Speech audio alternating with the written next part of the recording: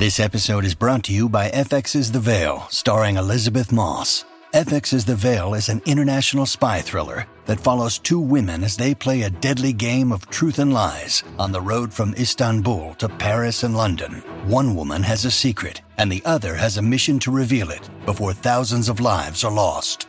FX's The Veil, now streaming, only on Hulu.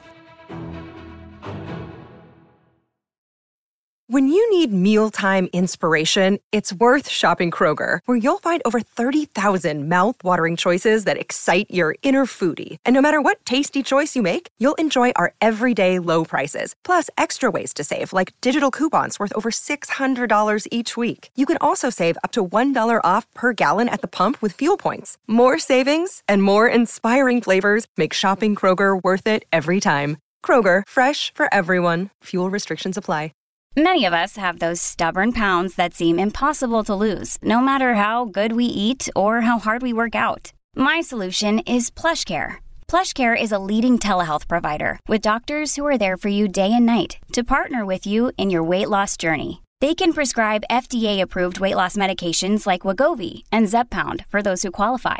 Plus, they accept most insurance plans. To get started, visit plushcare.com/weightloss. That's plushcare.com/weightloss.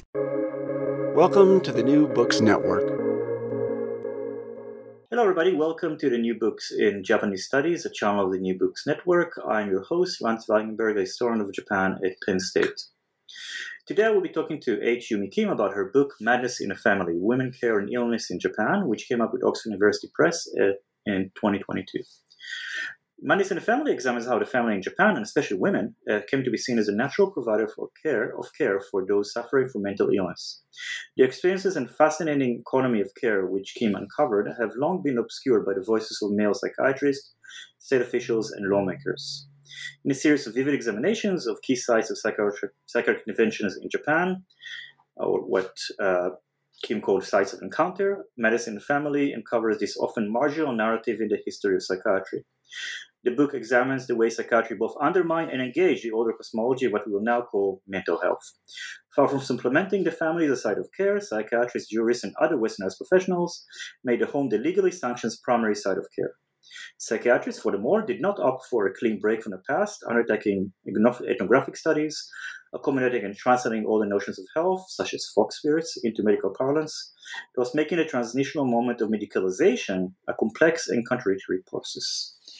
Decoupling the history of mental health from the discipline and institutional psychiatry, Madness in a Family reveals the power and fragilities of gender, kinship, and care in the creation of different modes of caring for and understanding of mental illness that persist to today. Dr. Kim, welcome to the program. Thank you for having me. So, Dr. Kim, mind if I call you Yumi? You can. Yes, that's perfectly fine. So, Yumi, can you tell us what brought you to this story, and more maybe about your own background and the background of the beginning of this book? Yes, of course. I really began this research, as most of us do who are working on dissertations. Usually in the initial stages, it's challenging to think about what one might choose as a topic for the dissertation. And I had an advisor who suggested to me that I simply free associate and think about something, a question, a topic that I would want to spend a few years, perhaps even a decade thinking about. And the question I landed on at the time was, I realized I was very interested in how people care for each other under extremely difficult circumstances. And although the question for me began with care, in the course of writing the dissertation, care actually just completely slipped away because I had a hard time finding, or at least being able to trace, histories of care within these biomedical and psychiatric archives that I was using. But it's interesting to think now that my initial question was really about notions of care and caregiving, and care as not just a, sort of supportive, sustaining set of practices, but also care in its various dimensions, especially more sort of negative, even violent ones, that sort of all came back towards the end when I was finishing the manuscript. So I began with Care, it got lost in the middle, and then I came back to it. And in terms of my own background, in graduate school and the dissertation was really the first time that I was doing anything related to East Asian studies. Before that, I had been really kind of deeply entrenched in French and German history and literature. And so what really kind of drew me in terms of the topic of my book, especially about mental illnesses, was when I landed on certain primary sources in the course of doing research. And really, the two sources were the Fox Spirit ethnographic surveys conducted by the psychiatrist that I talk about in chapter 1, and then the photographs of the confinement cages that I talk about in chapter 2. So I tend to gravitate towards sources that I find very puzzling or sometimes also very frustrating, and then build from there. So really, it's really those two sets of sources that became the origins of this research. Yeah, and you can see it right in the beginning. I mean, I the way I sometimes read books is just read the first couple of lines of introduction, and kind of trying to see if it speaks to me or not. When you and your book starts with a really compelling story. It's really about the young woman, 1891, I think, who was suffering from fox attachment, Kitsunosuke, and then she's putting in a cage, as you say. She encountered religious healers, gynecologists, psychiatrists, and I think it really encapsulates a lot of the book. And also, I was thinking about the title. There's women, care, and illness, all of it in the story. Can you tell us a little bit about the story, and why did you choose to start the book with it? So the story is, in fact, a kind of imaginative exercise. And I say imaginative because it's actually not the story of one woman that I trace, but as I say in the book, it's a composite or a combination of different parts of different stories shared across kind of a spectrum of women from different social classes, different locations throughout Japan, different ages. And in bringing these kind of scattered pieces together as one story, it's my this sort of constitutes my effort to show what the archives tend to obscure, which is that there are these stories of women, and also men, but people suffering from different forms of mental, emotional afflictions who are trying out different remedies, who are being exposed to their own families' responses and fears and concerns about madness or forms of madness. And so I tell the story of the young woman who is, again, a kind of a fictional construct in order to really capture what it is that I'm trying to do in the book, which is to highlight that which is obscured in the archives. And that's the role of both family and women in not just managing and caring for mental afflictions, but also in creating sort of gendered understandings of mental illness or mental affliction. It's I really like the way you open both of, because as people write books, we always read books through the eyes of writer, like what can we quote unquote steal. And I think in terms of structure, it does really good work in drawing the reader in,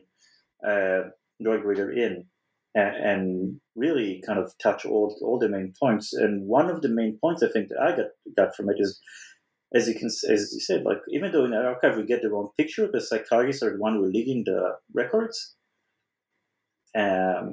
Psychiatry is just one of a few options, right? Because psychiatry did not really take over. I mean, you write that, and I'm quoting here, psychiatry in turn of 20th century Japan generated a new language of madness, but failed to become dominant institutions to exert authority over madness. And this is an important point, right? I mean, I guess that's how I read it. I mean, this is not how we usually read a history, right? Yeah, that is an important point, and it's also indicative of a kind of turning point in my own thinking. So the book really could have gone in one of two directions. It could have pursued actually this line of thinking about the failure of a set of, knowledge formations and institutions, psychiatry that is. The book could have been about the sort of what I say is the failure of psychiatry to become the dominant institution. And I realized, though, the other direction in which I could take it, though, is to talk instead about, well, what were all the other things going on, all the other available either services or unavailable services. And that's when I started to realize just how important families were, and both metaphorically and literally, families as providers of care, but also families as sources of ideas and practices about how you take care of people who seem mentally or emotionally disturbed. And there are different ways you can think about failure or success of certain institutions or institutionalized bodies of knowledge like psychiatry. And it's usually some combination, of like, does the content, of the knowledge, do the ideas have traction? Is there political support for it? Is there financial support for it?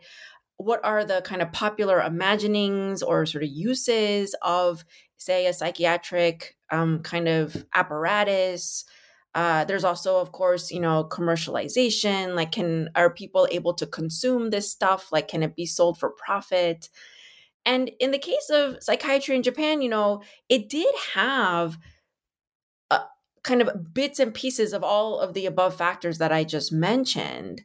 But there's a way in which, just to take the example of what happens in the kind of, support from the state that the psychiatrists get, they get it to a certain extent, right? The state is paying for these new departments of, within medicine being developed at their, various imperial universities. And psychiatry is a kind of subset of different medical schools that are forming.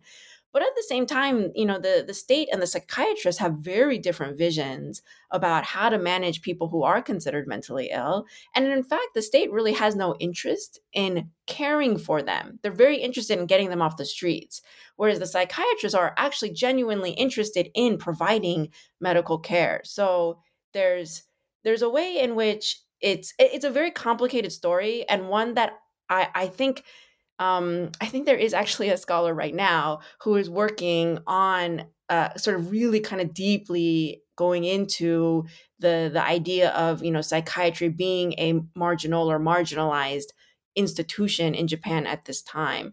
But my book gets at kind of the other side of that, which is, okay, fine, if it was marginal, then what was actually going on? What were people turning to? Yeah, and I really like the fact that he didn't go. This is actually the easy way in, like to go to the state in the archive, right? Deal with the state and the psychiatrist. But he actually went the other way, like the psychiatrist and the state and the family is a triangulation. And it's really, I think, important to notice, because usually, I guess, the usual way of reading it is the psychiatrist and the state are seen as one group. But it's really good to see that there's a lot of different interests.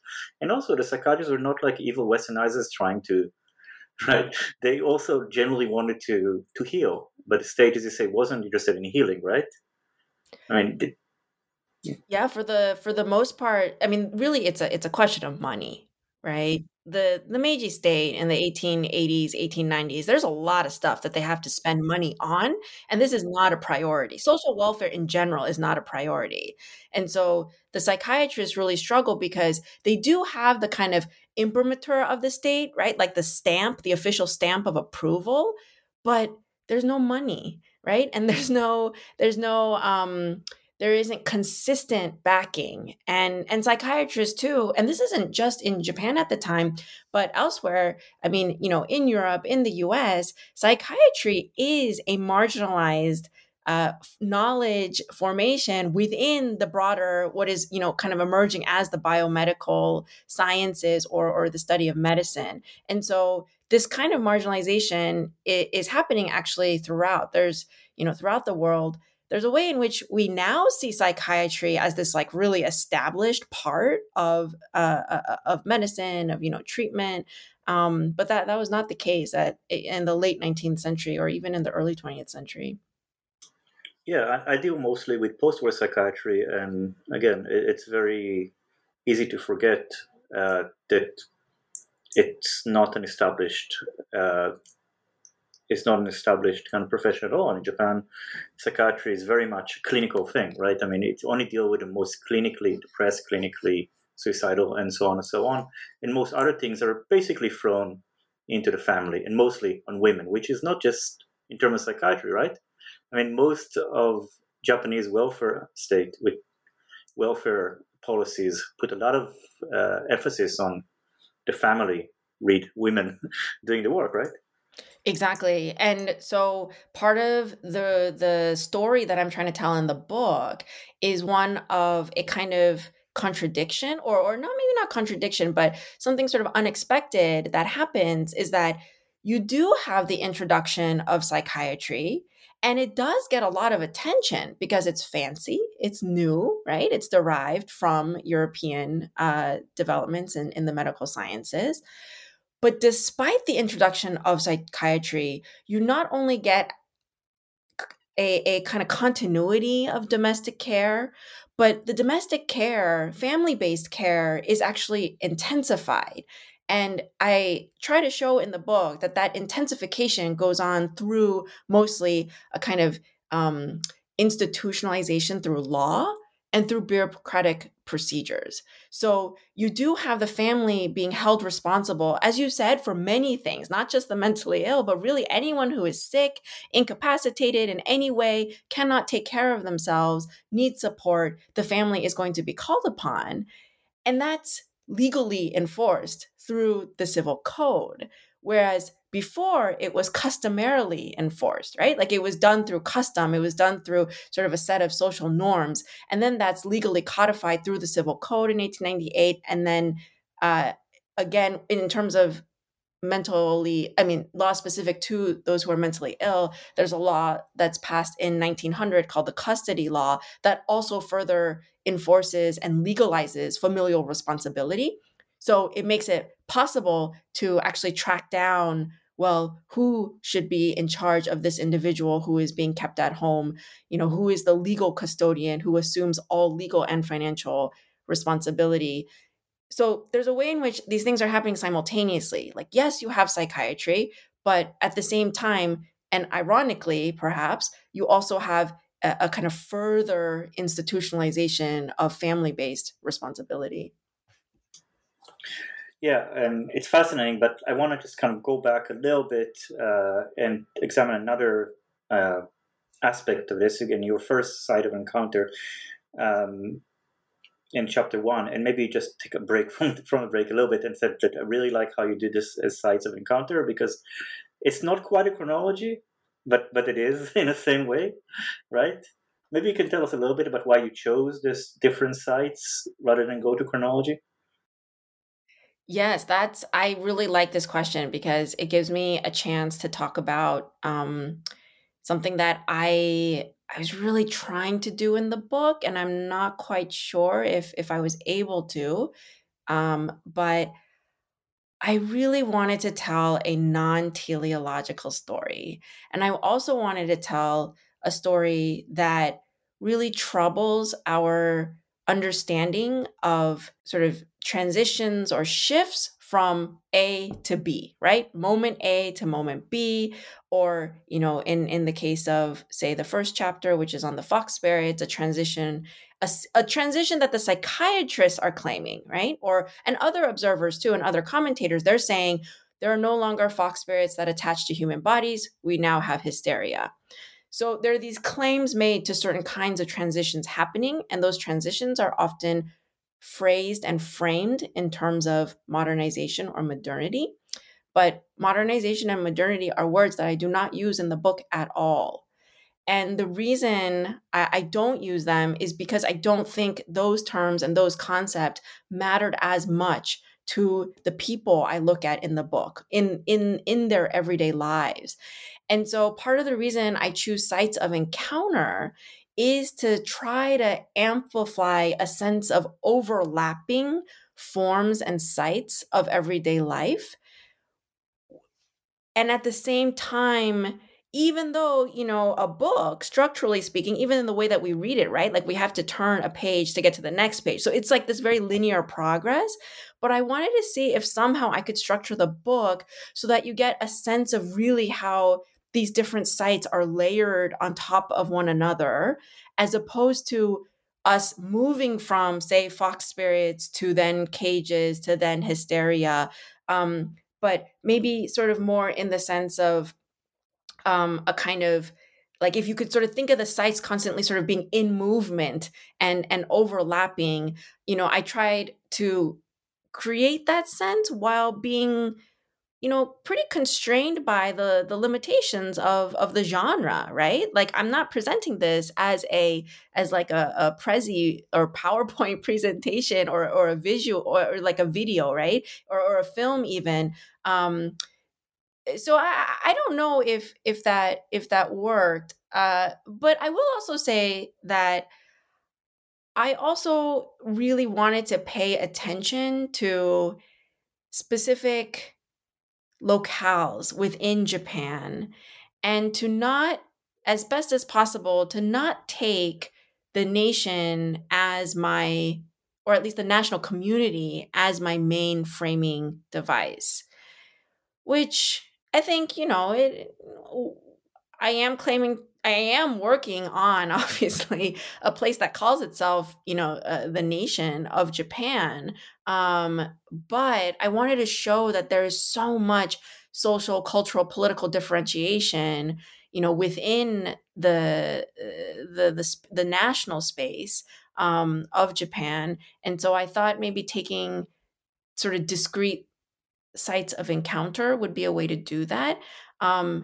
And to go back to what you were saying about, psychiatrists and sort of decentering them, that is precisely what I try to do in each site of encounter, is to either decenter or kind of relativize the psychiatrist, like put them in conversation with other kinds of people or other ideas or other sources of understandings about madness, and show the ways in which they all interface.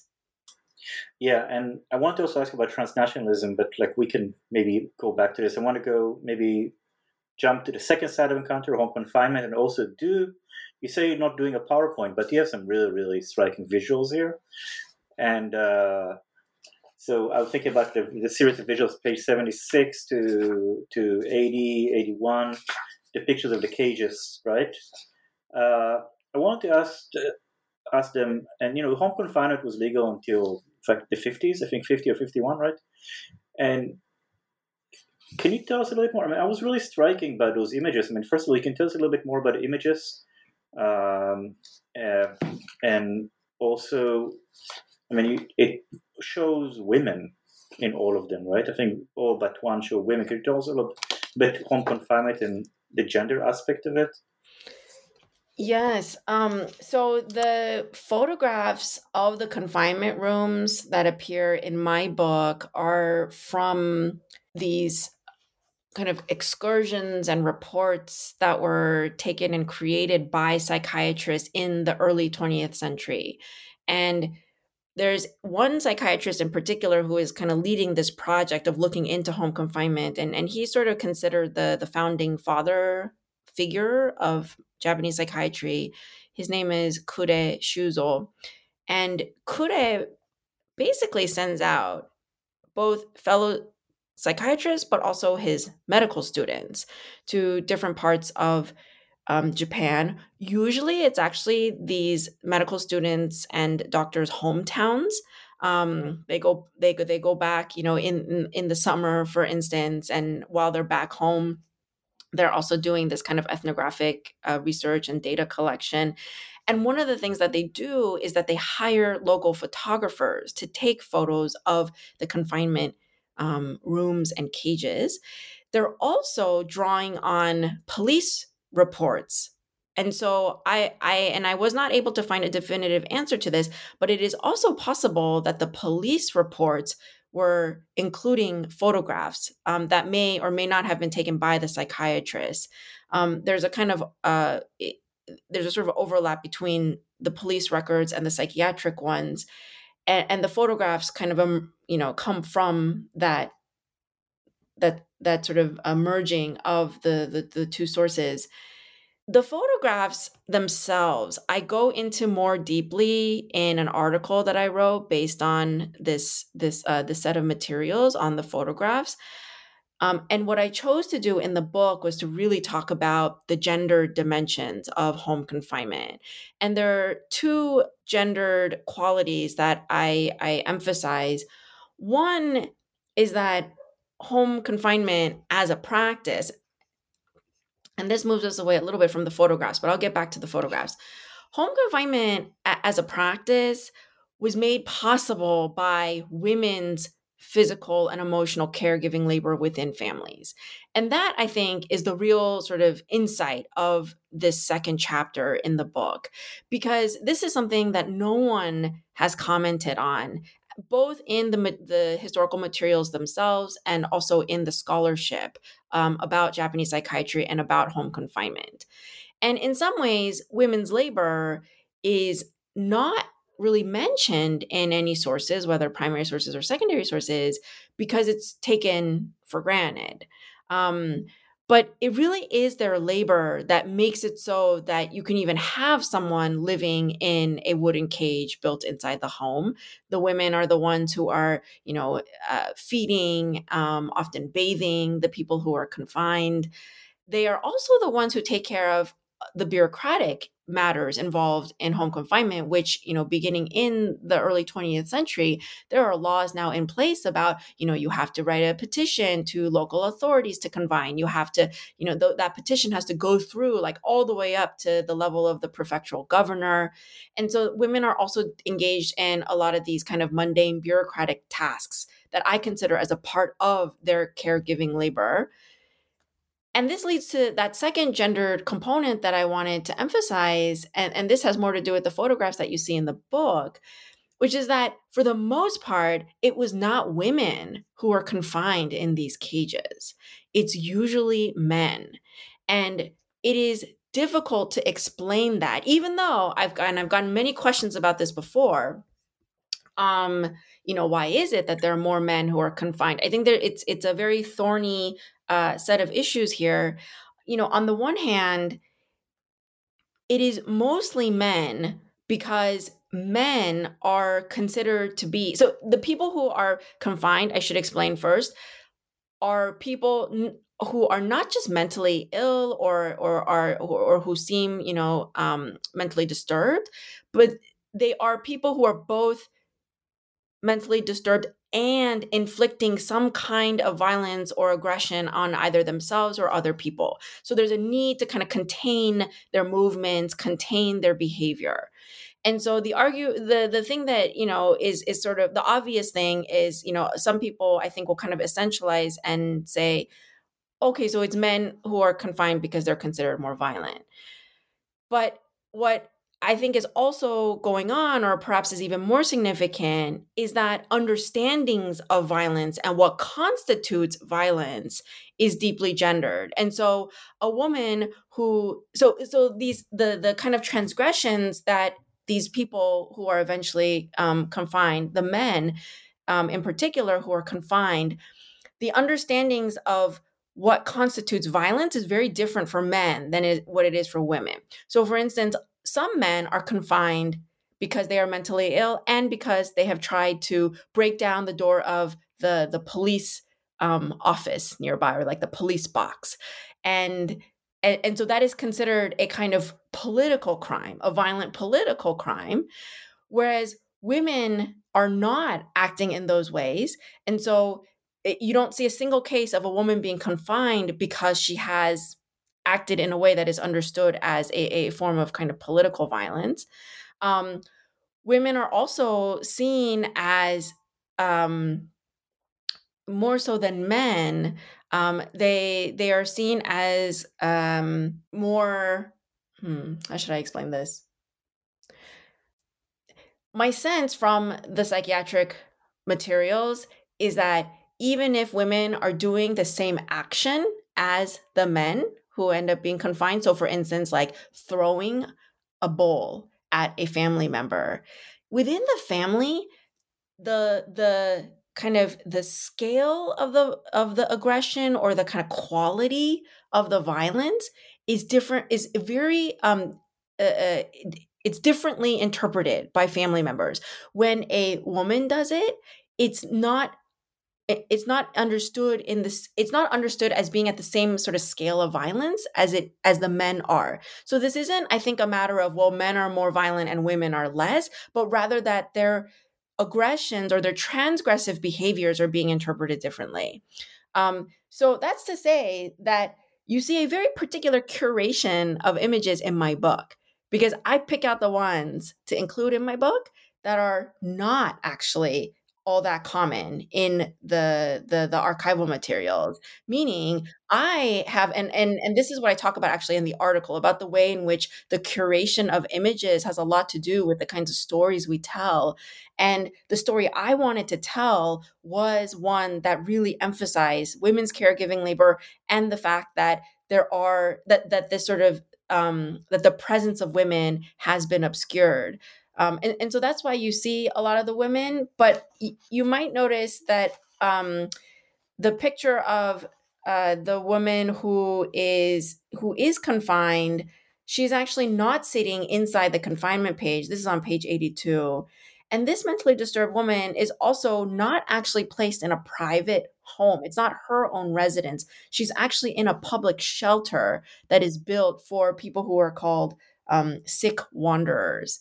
And so this is also a kind of anomalous case. And I try to highlight in the chapter that these are anomalous cases, but they are also the cases that scholars and researchers have not given much attention to. Look, Bumble knows you're exhausted by dating.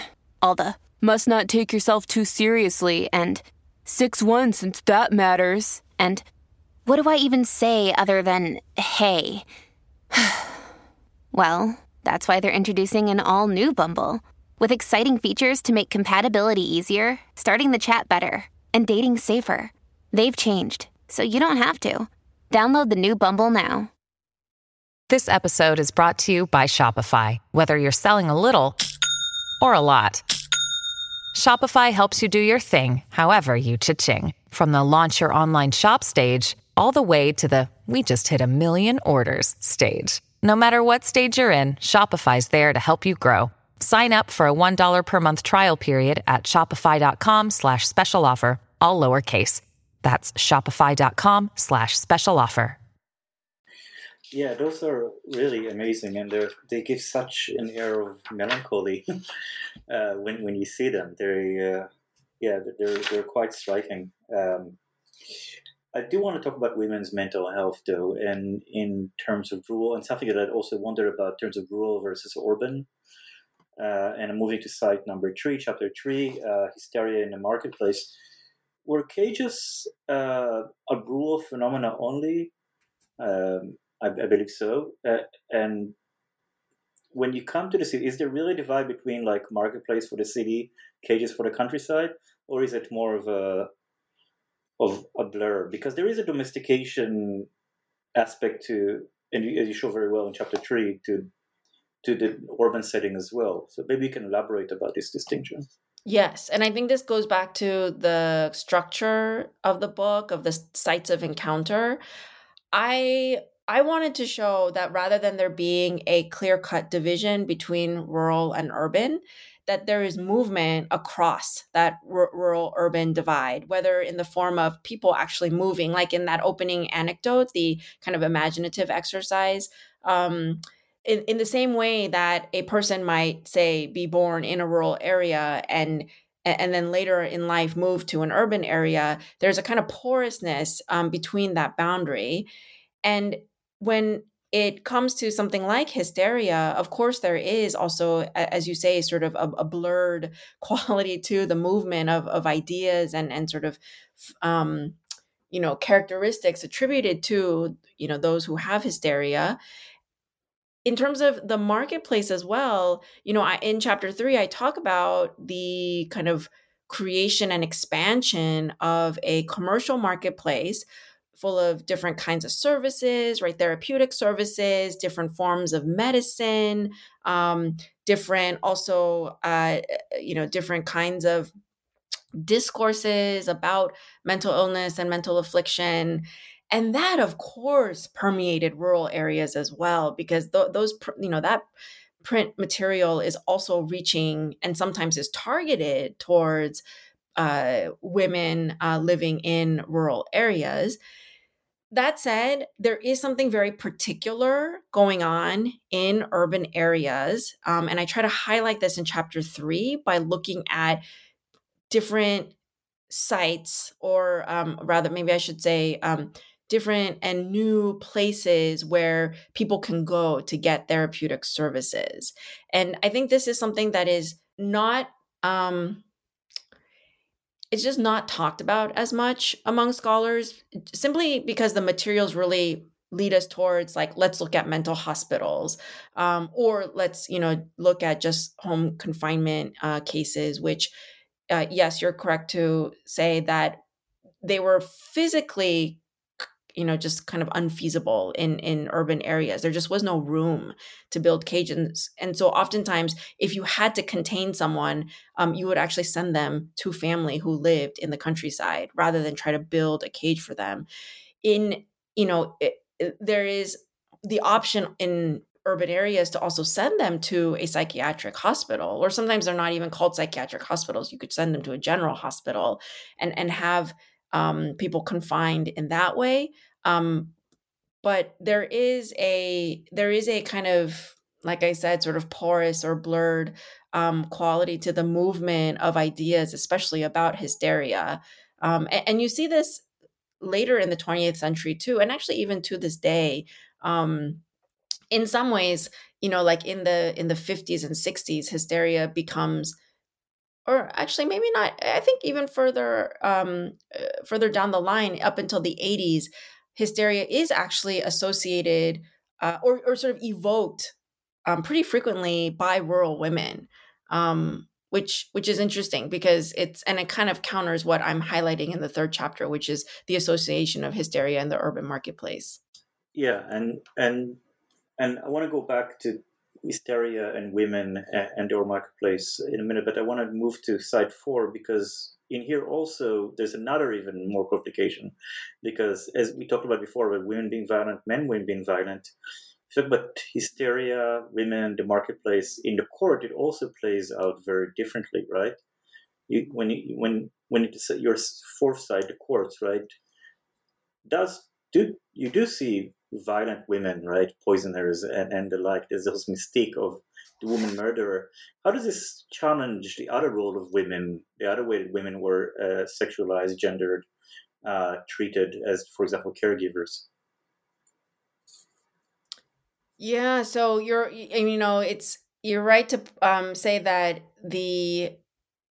so really the first 2 chapters and a little bit in the 3rd as well is really about the kind of caregiving responsibilities and labor of women. And then, in the 3rd and 4th chapters, I shift to think more about, well, what is happening to these women who are expected to provide so much care within the family, uncompensated, unrecognized, taken for granted.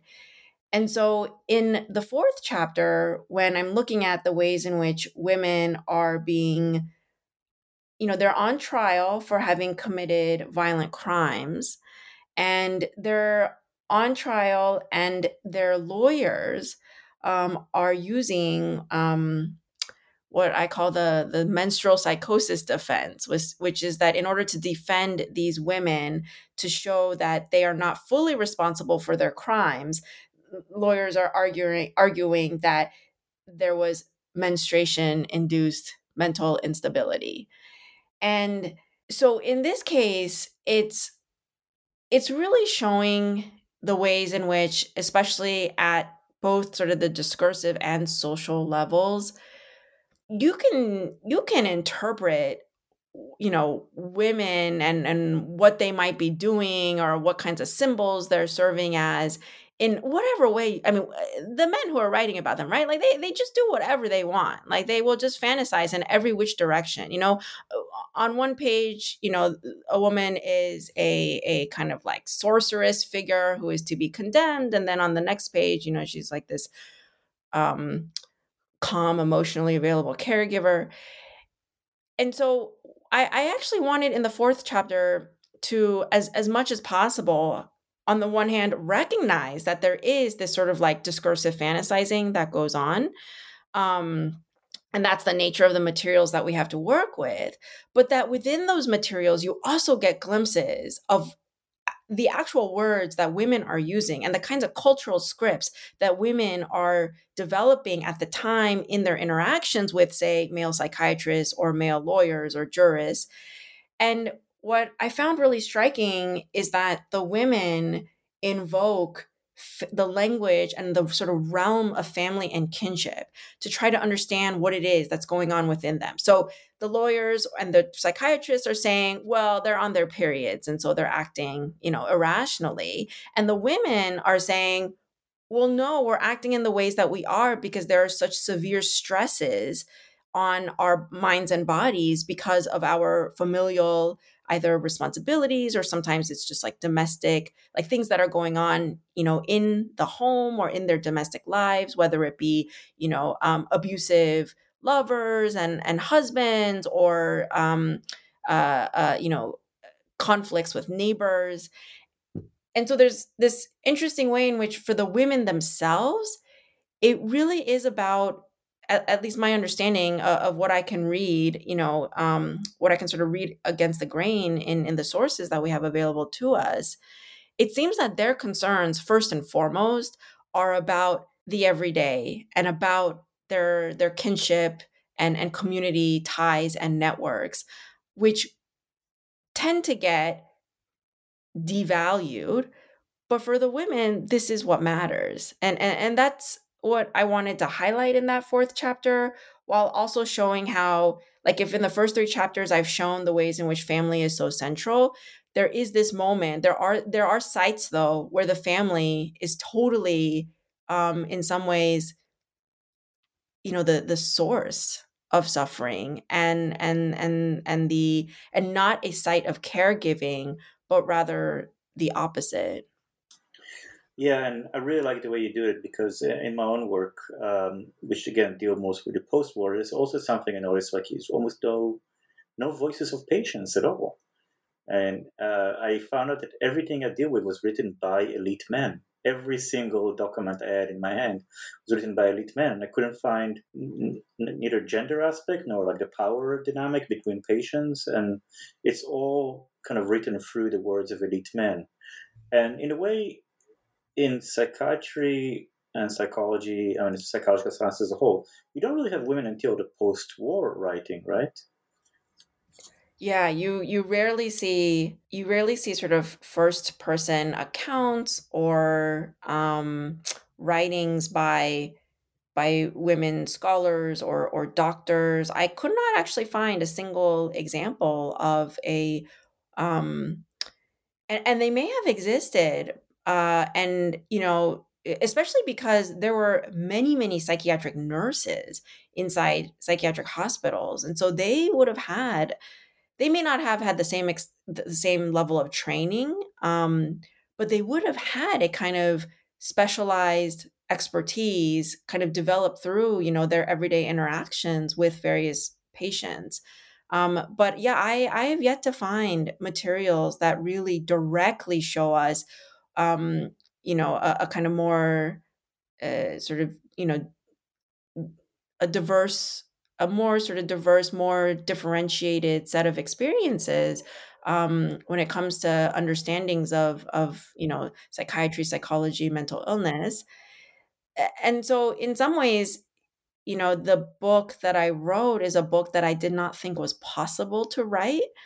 And methodologically speaking, the way I had to go about doing it is to really think about how do you take dominant archival historical sources and read them and kind of, read them in ways that can highlight that very thing that they are actually obscuring.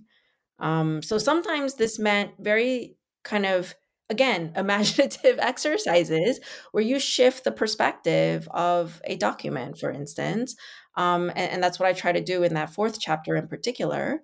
And it also means, thinking about, I think, actually history as a discipline and as a method in a way that is less masculinized, in this kind of reductive way, meaning, you know, we aren't all motivated by questions of objectivity, right? Like many of us are motivated by questions that have to do with, well, how can we get a fuller sense of what else might have been going on beyond what the archives are showing us? And I think we can access those things. It just takes a lot of creative reading strategies, interpretive strategies, and sort of grappling with our own assumptions, like coming into certain kinds of materials, like the psychiatric or biomedical archives.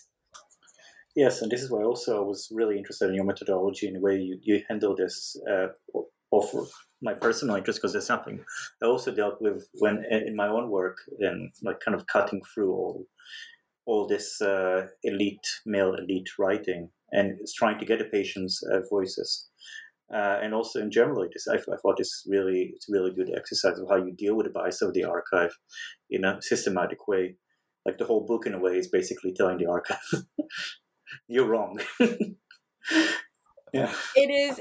I mean, or at least I think it's. Well, not wrong. I mean, right? It's like you only show one side, partial, right? exactly. Partial. Yeah, you're partial. Exactly. It's a partial picture, but it's also. But I will say there is a kind of politicized element to the argument in my book, in that I am also saying that this is not a naive partiality, meaning it is not that the elite male writers are simply naive and ignorant, but there is actually a systematic and sort of structural erasure of women's labor, or women's understandings of, the domestic implications of their illnesses. I am saying that the psychiatric archive, which is a deeply masculine archive, that it does erase those things. And that so there is an active erasure going on, even if through just like sheer replication, right? Like the fact that anyone who wants to write about mental illness or has to go to the psychiatric archives, and so I am sometimes a little bit disturbed, like very concerned that even in our scholarship, we tend to replicate what the kind of structures and leading kind of questions and interests of the archival materials are. I will say, though, that I did not begin this project thinking that I wanted to look at women and gender. And in fact, if you go look at my dissertation, it's both everywhere and nowhere, meaning it's in the sources and it's in my materials, but I never actually analytically home in on questions of gender and women. And it was really only in revising the manuscript that I had to basically critically analyze my own writing and see the ways in which I was replicating some of what the psychiatrists do in kind of flattening out or erasing entirely what is actually there in the sources, which is instances and evidence of, for instance, women's caregiving labor. Yeah, and I'm very sympathetic to this kind of writing. Instead of really laying out the theory, trying to work through the sources and trying to help the theory comes out of the sources above, rather than just coming with like, I'm gonna decolonize the archive. I mean, there's nothing wrong with doing this, right? But I think as historians, we have to, at least disciplinary, work the other way around, right? Work from the archive up rather than coming and trying to systematically apply our theory to the sources, rather than trying to let our sources help or like feed into the theory and have this kind of loop. I want to kind of break a bit of arbitrary here. I have a lot more to ask about psychology and where is Freud and all of this stuff. But I want to ask about post-war briefly, and what is the long-term kind of impact of this basically Meiji and Taisho story, right? Uh, how does trajectories, issues? I mean, we talked a little bit about it. But how does it persist till today? What's the long-term impact of this? Yeah, no, I think there are some really just fascinating continuities. And of course, that is not to say that what happened in Meiji is being replicated, but rather that what was happening in that turn of the 20th century moment, late 19th century, early 20th century, I see that as planting certain seeds and planting certain ways of thinking and framing and experiencing mental illness in gendered ways that then you see again in a period that we consider radically different from the early 20th century, which is the post-war period into the 70s and 80s, 90s and onwards. And so in the epilogue, I trace what is first a major structural shift, which is that psychiatric hospitals do become more prevalent and accessible in 1950 and onwards, and psychiatric hospitals do become the sort of most common place in which you do get treated for severe mental illnesses. That said, in the epilogue too, I try to show, though, the ways in which if we focus too much on that structural shift, we'll actually miss what are some really important continuities in the family being expected to provide care, and especially women. And for the post-war period, this is where the anthropologists who work on questions of family and care and health have really illuminated so much for us. And in some ways, I consider my book the kind of sort of the sort of prehistory to what a lot of anthropologists have written about the post-war period, especially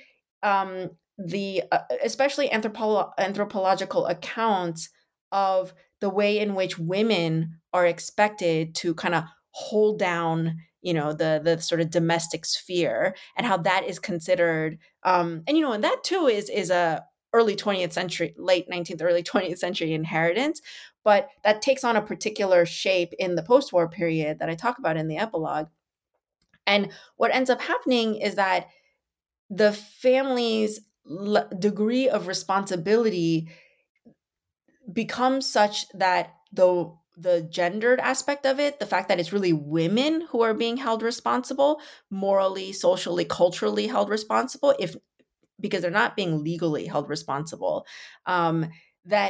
that becomes even more intense in the post-war period, which I find just really, it's both alarming and fascinating that you actually have, even with that major structural shift, because so much of psychiatric care is outpatient care in the post-war period, people are coming back home after they receive services.